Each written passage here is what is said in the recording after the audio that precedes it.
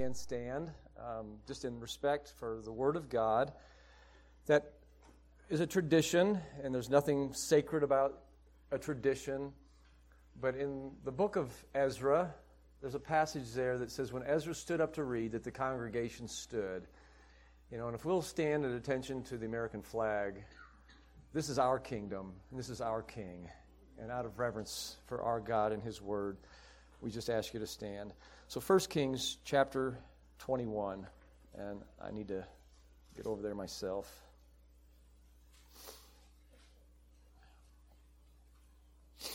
First Kings 21:17 through verse 21. Then the word of the Lord came to Elijah the Tishbite, saying, Arise, go down to meet Ahab, king of Israel, who lives in Samaria. There he is in the vineyard of Naboth, where he has gone down to take possession of it. You shall speak to him, saying, Thus says the Lord, Have you murdered and also taken possession? And you shall speak to him, saying, Thus says the Lord, In the place where the dogs licked the blood of Naboth, the dogs shall lick your blood, even yours. So Ahab said to Elijah, Have you found me, O my enemy? And he answered, I have found you because you have sold yourself to do evil in the sight of the Lord. Behold, I will bring calamity on you. I will take away your posterity, and I will cut off from Ahab every male in Israel, both bond and free. Father, it is a fearful thing to come into the hands of the living God. Lord, it is appointed unto man to die once, and after that, the judgment. And Lord God, you were so patient, so long-suffering with King Ahab. And God, we thank you today that it's your long-suffering and it's your goodness that brings each one of us to repentance. And Father, today I pray that, Lord, if there's any here today that has never decided in their heart to turn from their sin, to confess that they are a sinner, to confess that their sin has offensed against a holy, righteous judge, that God today, that they would look in faith, knowing that they cannot save themselves, that Jesus Christ has paid the debt of their sin in full. And if they will simply, humbly turn to Him. Father, I pray for us as your church, as believers, God, that we would be sensitive to your word, that we would be swift to hear your word. God, that our hearts might be soft and gentle, Lord. It says in James that we're to allow the implanted or the engrafted word into our hearts. We're to receive your word with meekness. It's the living gospel that has taken us out of darkness and translated us into your kingdom of your Son. And therefore we are to desire, we're to hunger, we're to thirst for the sincere milk of the word so that we might grow thereby. If indeed we have tasted that our God is gracious. And so, Lord, today, for believers, I pray that you'll edify us. God, help us to be in children-like attitudes, childlike attitudes in our malice, but mature in our understanding. Oh, God, thank you for your word. Thank you for these historical stories that are inspired by the Holy Spirit, left for us to learn from. Bless the teaching of it. In Jesus' name, amen. You can be seated. And so, the title of the sermon doesn't mean a whole lot. It's the Word of God. But I was sort of searching for how to describe this, and so I just said, how to recognize a scorner. Because they teach you in homiletics, that's a fancy word for preaching, that you don't want a long title because people can't remember it. And I really have a longer version of it. And that is how to recognize the scorner that's within all of us. Because I don't want us to have the impression today that we're supposed to be looking around the church and say, okay, I'm recognizing a scorner. This one is, and that one. That's not the purpose of this message. It really is for us to look at our own hearts and say, in the light of God's Word, what does it mean to be a scorner? How can I avoid getting pulled in to somebody who is scornful? How to recognize it, and how to deal with people who are heading down that slippery slope. And the reality is, if we will be honest with ourselves, if we're not scorning right now, it won't take too long where something happens and we start being scornful of somebody else. Or if we look back in our past and we'll say, you know what, I was pretty much a scorner at one time, and I look where I was, and I thank God I'm not where I used to be. But I still see myself in the mirror of God's Word, and I say, God, please, I don't want to be what I was yesterday either. There was a time where I was just nothing but a holy Pharisee. When I first got saved, I was zealous and I was excited. But I remember writing letters to people going through very hard times and just lambasting them with Scripture. I remember working with a church planter one time in my early Christian walk, and this Christian church planter was working on his house because it needed to be finished. And I was reading through the book of Haggai, and I was pointing my fingers saying, what are you doing working on your own house when there's things in this community that need to be fixed and there's people who are lost? And in my piety, thinking I was more spiritual, didn't realize that this man was going to open up his home to homeless people and to detox people and to feed people and to shelter and to clothe them. But oh, righteous me, I was going to scorn them. And I hope I've grown a little bit. So this sermon isn't pointing to anybody. It's pointing to me, first of all, and I have to look at my own heart and say, am I scornful sometimes? Do I have the attitude? And so I want to, first of all, define a scorner. Ahab is your perfect picture of what a scorner is. When he's confronted with truth, he scorns the messenger instead of taking it on board. He's quick to see other people's faults, but very slow to see his own. So those are some of the attributes of a scorner. But the books of poetry in the Old Testament have a lot to do about scorners.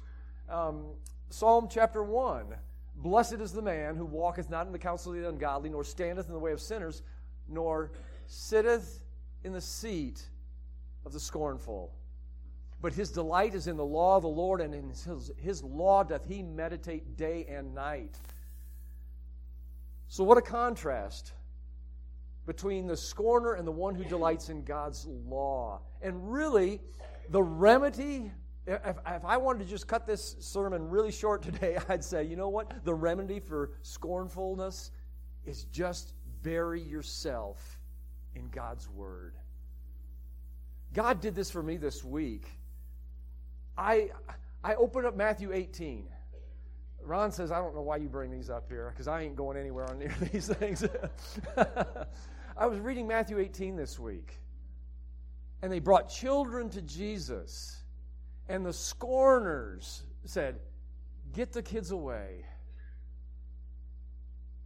And Jesus said, bring them in, for such is the kingdom of heaven.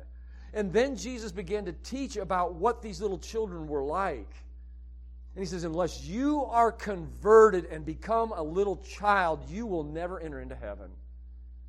So when we get the attitude of scorning things and thinking we're better, then we have missed even the whole picture of the kingdom of heaven. And then Jesus says this. He says, and here's the context of this, and you can't separate it from the context. He says, it's better that you cut your hand off, chop your foot off, or pluck your eye out, than to do what? Than to scorn and offend one of these little ones. That's the context of this. And then the whole context of church discipline is in the context of a scorner. Instead of talking about people, You go to that person one-on-one and you say, hey, brother, you've done this. And you restore that brother and you embrace him. And this whole chapter is on what it means to be a scorner. And then he tells a parable at the end of that chapter. It is all one message, and I've never seen that before in my entire life. And God opened my eyes this week that when I am not forgiving and when I am not giving other believers grace to grow, I'm in a dangerous, slippery spot. Because Jesus says in that parable, you, Patrick, you owed me a debt that was insurmountable. And I said, it's gone. Every penny that you owed me, God said, I paid for it on the cross. And when I see somebody who's offended me something slightly, and I grab them by the throat and say, hey, knock it off, get your act together, and I don't give them grace, God says, that's what you've done with my forgiveness, and neither will I forgive you. And then Jesus moves on and goes to another place. That entire chapter is a dialogue about what the kingdom of heaven really, really looks like. And I've never saw that before. And God opened my eyes as I was preparing this message, and I said, this is where I need to come in my spiritual life. I need to see my flock that God has entrusted me as children. That Tiffany walked in today, and she had the biggest smile on her face. And she said, what's going on at the church today? Is something special? And I said, yes, something special's going on. You know what that is? Jesus is here. That's something special. This is where I want to be because Christ is here. In that chapter, Jesus said this, a couple chapters before it, he said, where 2 or 3 are gathered in my name, I am here in the midst. So, scorners are people, and this is how the Hebrew word is defined. A scorner is one who's inflated about their own importance. And boy, we can see that in Ahab, can't we? Why is he down in Naboth's vineyard? Because he thought he was so important that he thought, you know what? I'm the king. I deserve to have that plot of land because it's right next to my garden. And I really like it. So a scorner is someone who's inflated about their own importance and own significance while at the same time derides others who they think do not measure up to their standard. Naboth, who are you to talk back to the king? I'm going to take what's mine. Secondly, a scorner is one who makes little of their own sin and goes so far as to mock those who attempt to correct them. I don't like to be corrected. That's just my flesh. I think that's human nature. We like to be right. That's all of us, isn't it? And when somebody points out something wrong in our life, you know what the very first response I do? I'm just being honest with you. I get defensive. And I start to justify what I'm doing instead of really listening to that person. And at that moment, you are no longer open to growth. Because you think you have arrived. And that really is the picture of a biblical scorner. Sometimes scorners should simply be avoided. Bad company corrupts good morals. He that reproves a scorner gets himself shame, and he that rebukes the wicked man gets himself a blot. Reprove not a scorner, lest he hate you. That was Elijah, wasn't it? He was hated. Have you found me, oh my enemy? He didn't appreciate Elijah's ministry in his life, did he? No, he scorned it. Again, that's what a scorner does. Proverbs 13:1, a wise man hears his father's instruction, but a scorner hears not rebuke. Boy, no wonder my dad wanted to take early retirement. He worked with teenagers. Teenagers are hard to correct.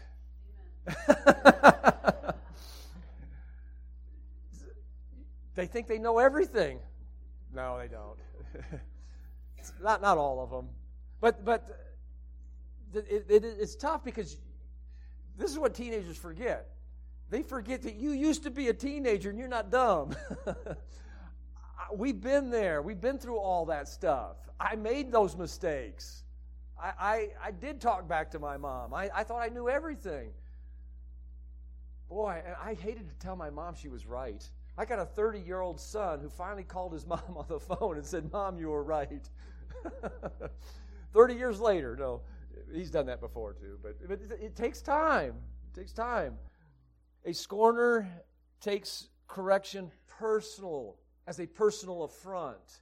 And sometimes we can correct people in an incorrect way, and they do get defensive, and they do take it personal because we don't do it tactfully. We don't get the beam out of our own eyes first. We don't go to that person and gently restore them.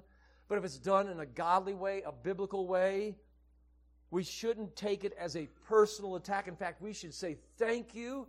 Faithful are the wounds of a friend, but deceitful are the kisses of an enemy. I would rather have a friend tell me what I need to hear than an enemy tell me what I want to hear. And a scorner has just the opposite attitude. And believe me, sometimes I don't like it. I'll just be honest with you. A scorner loveth not one that reproveth him, neither will he go unto the wise. Proverbs 15:12. Proverbs 21:24. A scorner is the name of the arrogant man, haughty man who acts with arrogant pride. When a scornful attitude is removed, fellowship is improved. Proverbs 22:10. Cast out a scorner, and contention shall go out, yea, strife and reproach will cease. King Ahab had all the signs of a scorner. It was all about himself and not about others. He was easily influenced and incited to wickedness by his wife, Jezebel. He hated Elijah when he was corrected by Elijah. He refused to take personal responsibility for his own actions, his own words. Ahab felt sorry for himself when he didn't get his own way.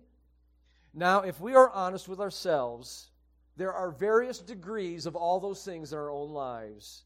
So this sermon isn't meant to be saying, okay, who can I find and identify a scorner? How do I recognize them? No, it's for us to look at our own hearts and to say, what degree am I becoming scornful? And say, Lord, I want to repent. I want to stop it right now. And I want to be a person who gives wise counsel, and I want to be a person who's easily entreated. That's the wisdom that comes from above. It's gentle and easily to be entreated. That means easily to take correction. So let's just back up to a chapter, and we'll see here the failure to take personal responsibility in Ahab's life, and see if this is true for any of us. So Ahab was given some explicit directions about the Syrian army. The Syrians were oppressing Israel from time to time, and they were mocking the king of Israel, but more importantly, they were mocking the God of Israel. And every time Israel won a battle, they said, well, that's only because their God is the God of the mountains.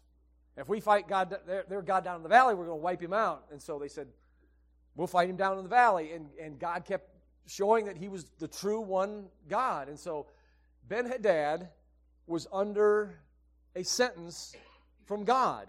And Ahab was to carry out God's justice in Ben-Hadad's life. That's the purpose for civil government, and that was God's instrument for the nation of Israel. Israel was to be a kingdom of priests. They were to be a nation that's holy, and they were to be a separate people, and they were to be showing all people the one true God and the way of salvation. That's their role. So we need to understand that when we interpret the Old Testament passages like this. And so Ben-Hadad was under God's punishment because he was mocking the one true God, and he was mocking the people that God had blessed. And God made a covenant with Abraham and said, I will bless those who bless you, Abraham, and I will curse those who curse you, and in your seed all the nations are to be blessed. So if King Ahab does not carry out God's appointed purpose in his life, he is not doing what God has commanded all of Israel to do, and that is to bring people to the Messiah. And so he failed to do that. Ben-Hadad says, you know what? I've heard that these kings of Israel, they're pretty wishy-washy. They're easy to make treaties with. So let's just make a treaty with him. And this was a man that God had appointed to destruction because he continued to blaspheme the true God and God's people.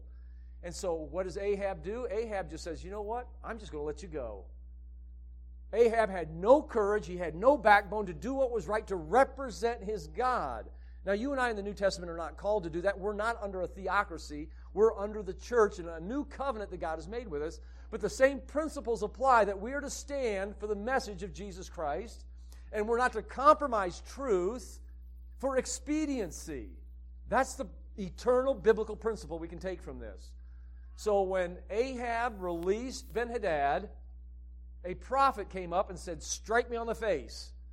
And a guy was afraid to do it. He says, okay, you've disobeyed God. Now, God dealt with sin pretty harsh in the Old Testament. We ought to be thankful that we're not under the Old Testament. We ought to be thankful we're not under the book of Acts, where you blaspheme the Spirit of God and you fall dead in the church. You want to get slain in the Spirit? That's what it means to get slain in the Spirit.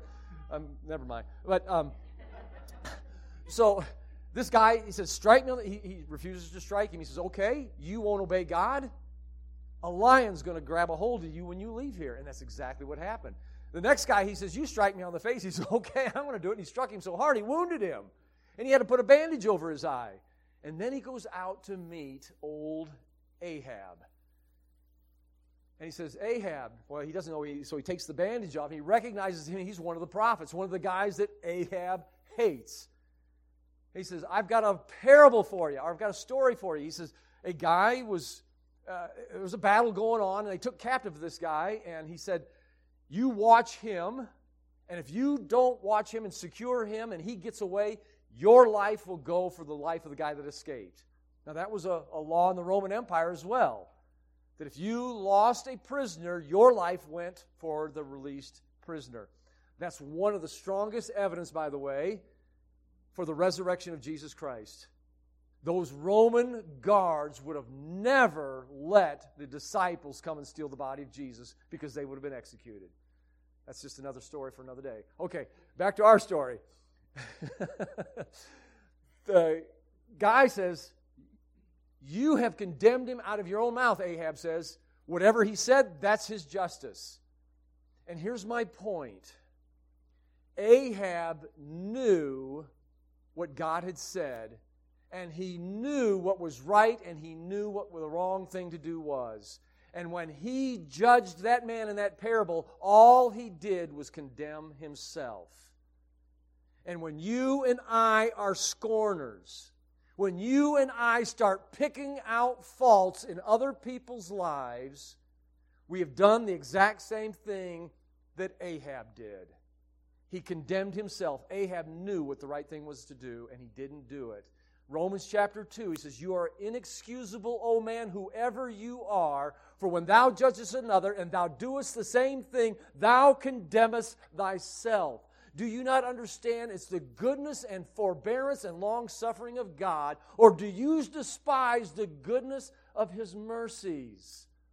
When you and I are so quick to scorn and to condemn, we're really despising God's long-suffering and patience in that person's life. Ahab knew that. We know that.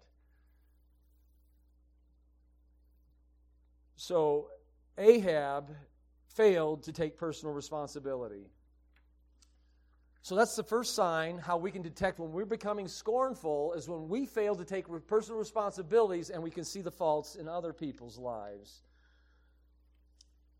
Another indicator when I become scornful is when I am more concerned about my personal rights than biblical convictions. Now, where does that happen? Well, that happens here in Naboth's vineyard. Ahab was more concerned about his rights as the king to be the sovereign over the land than Naboth's biblical convictions. Biblical convictions and preferences are two different things. You might have a preference for a type of music. You might have a preference for the way that you do things on certain holidays. You may have a preference for the way that you, I don't know, what Bible you read from. But those are not Bible doctrines that we point the finger at other people about. In this case, Naboth was sticking to his biblical conviction. He says, I am not going to sell this land to you, Ahab, because this is my family inheritance. God has told us in the book of Leviticus, this is Bible, Ahab. This is what the Bible says. This is an inheritance given by God, that God is the only one that owns the land of Israel. Nobody else owns this land.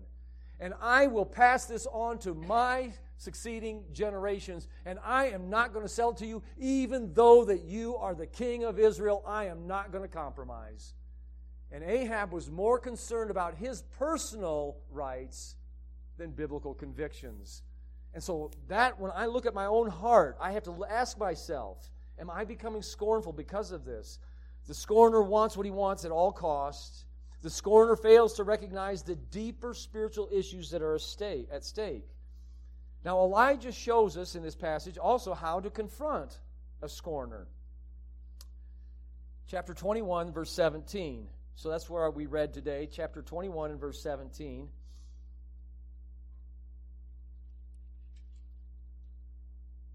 Then the word of the Lord came to Elijah the Tishbite, saying, Arise, go down to meet Ahab the king of Israel, who lives in Samaria. There he is in a vineyard of Naboth. He has gone down to take possession of it. You shall speak to him, saying, Thus says the Lord. So we'll stop right there. But I want you to see how Elijah confronts Ahab and how this is a pattern for you and I. One, we must make sure that we're going at the command of God. Is it just a personal issue?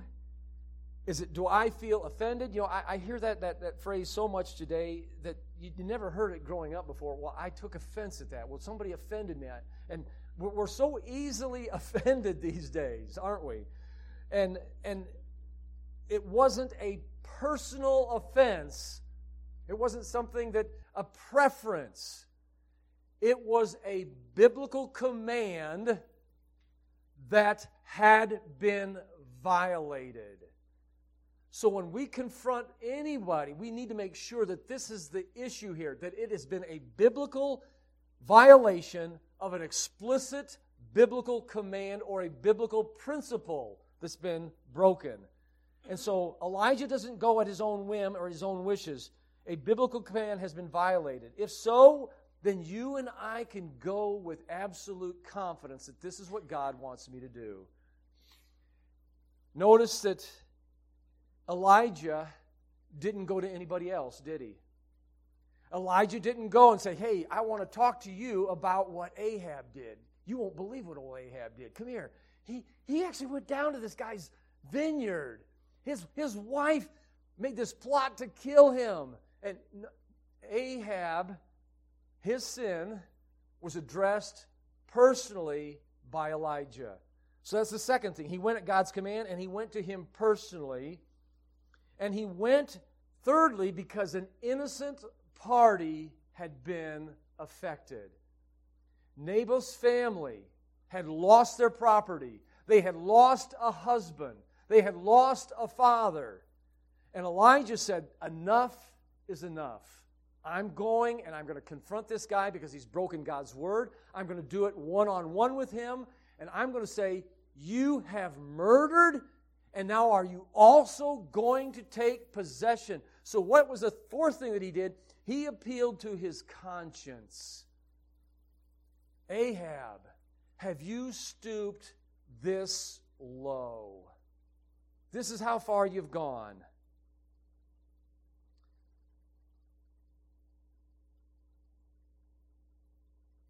The gains, this is a warning to all of us. The gains that are won by tearing someone else down are not enjoyed very long. You don't enjoy it very long, do you? By hurting somebody else to build yourself up, it doesn't last very long. How long did Ahab get to enjoy that vineyard?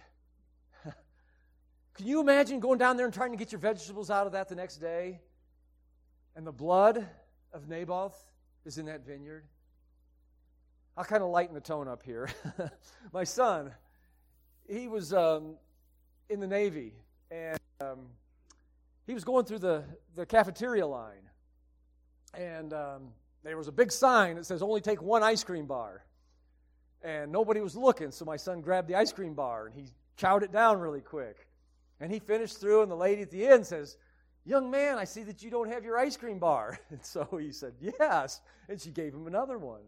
So he goes to sit down, and my son had been reading the book of Proverbs that morning.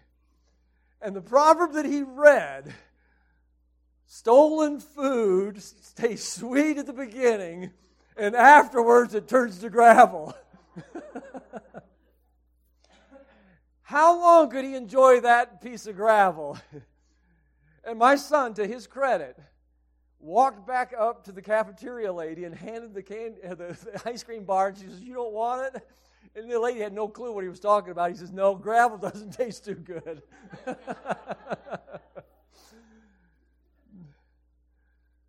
So the gains won don't last too long.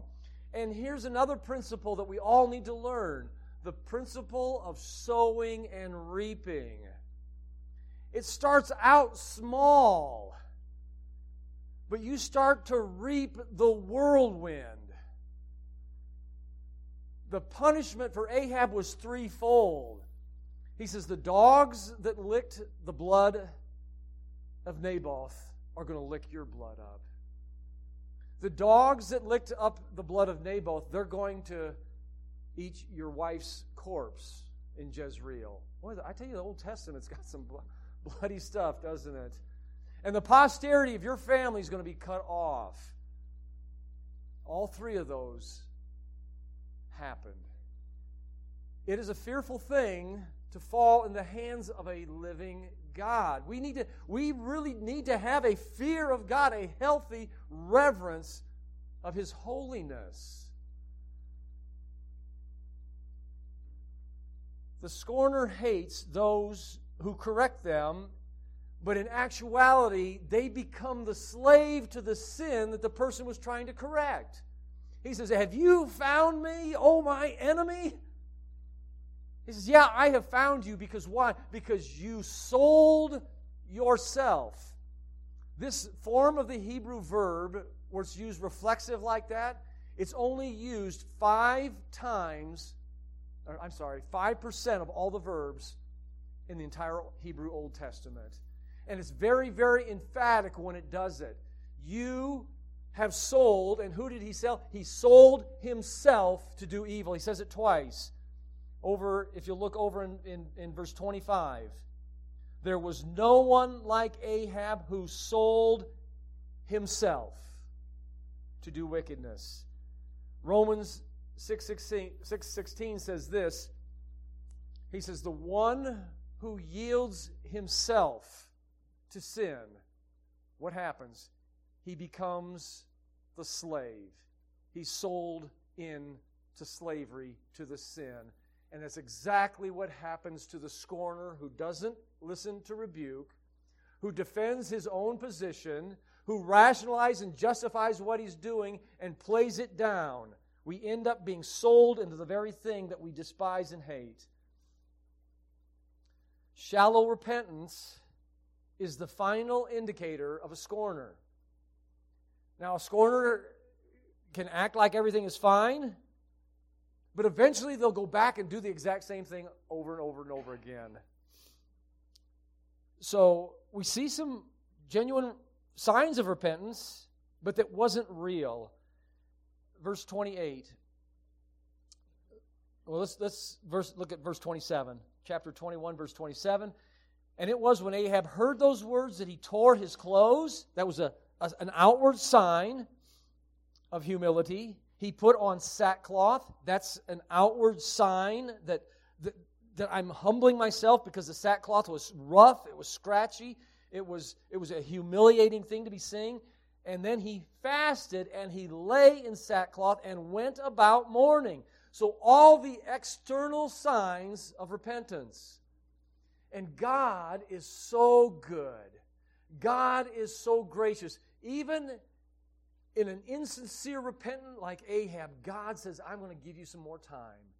God gave Ahab 3 more years. He didn't bring this judgment on him immediately. So it goes on to say, because he humbled himself before me, I will not bring the calamity in his days. In the days of his son, I will bring calamity on his house.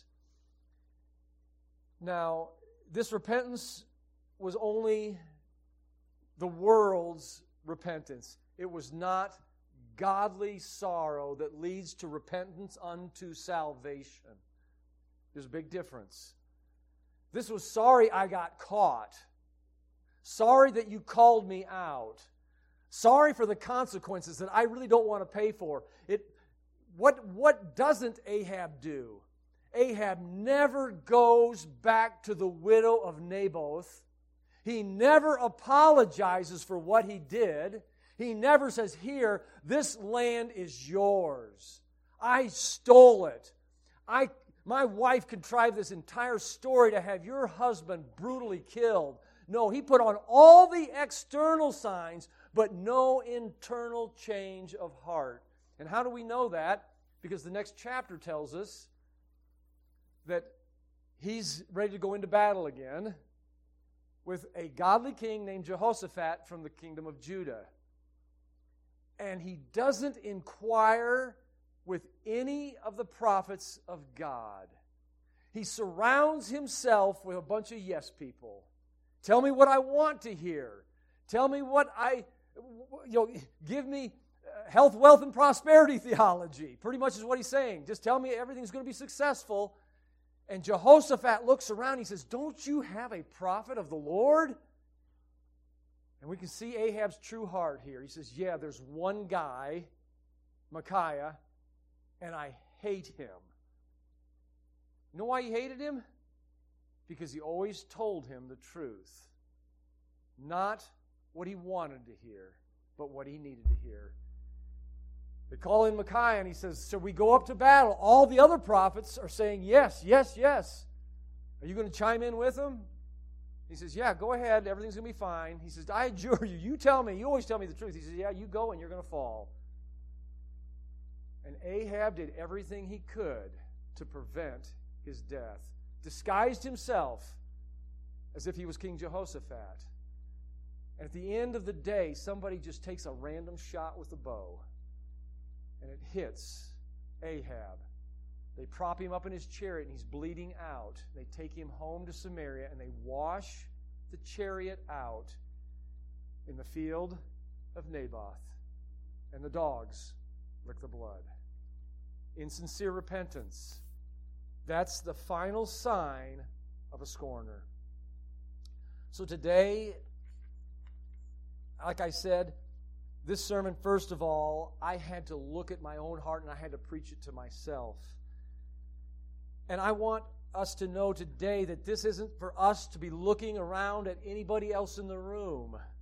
This is for each one of us to look into our own hearts and say, okay, God, how do I respond when I am corrected? God, am I open to your word? Do I tremble at it? God, do I make excuses? Do I justify the things that I'm doing? God, do I genuinely repent from the things around me? Lord, do I have a hunger and thirst for your word? Do I meditate it on day and night? Do I delight myself in that? God, do I thank you when I am corrected?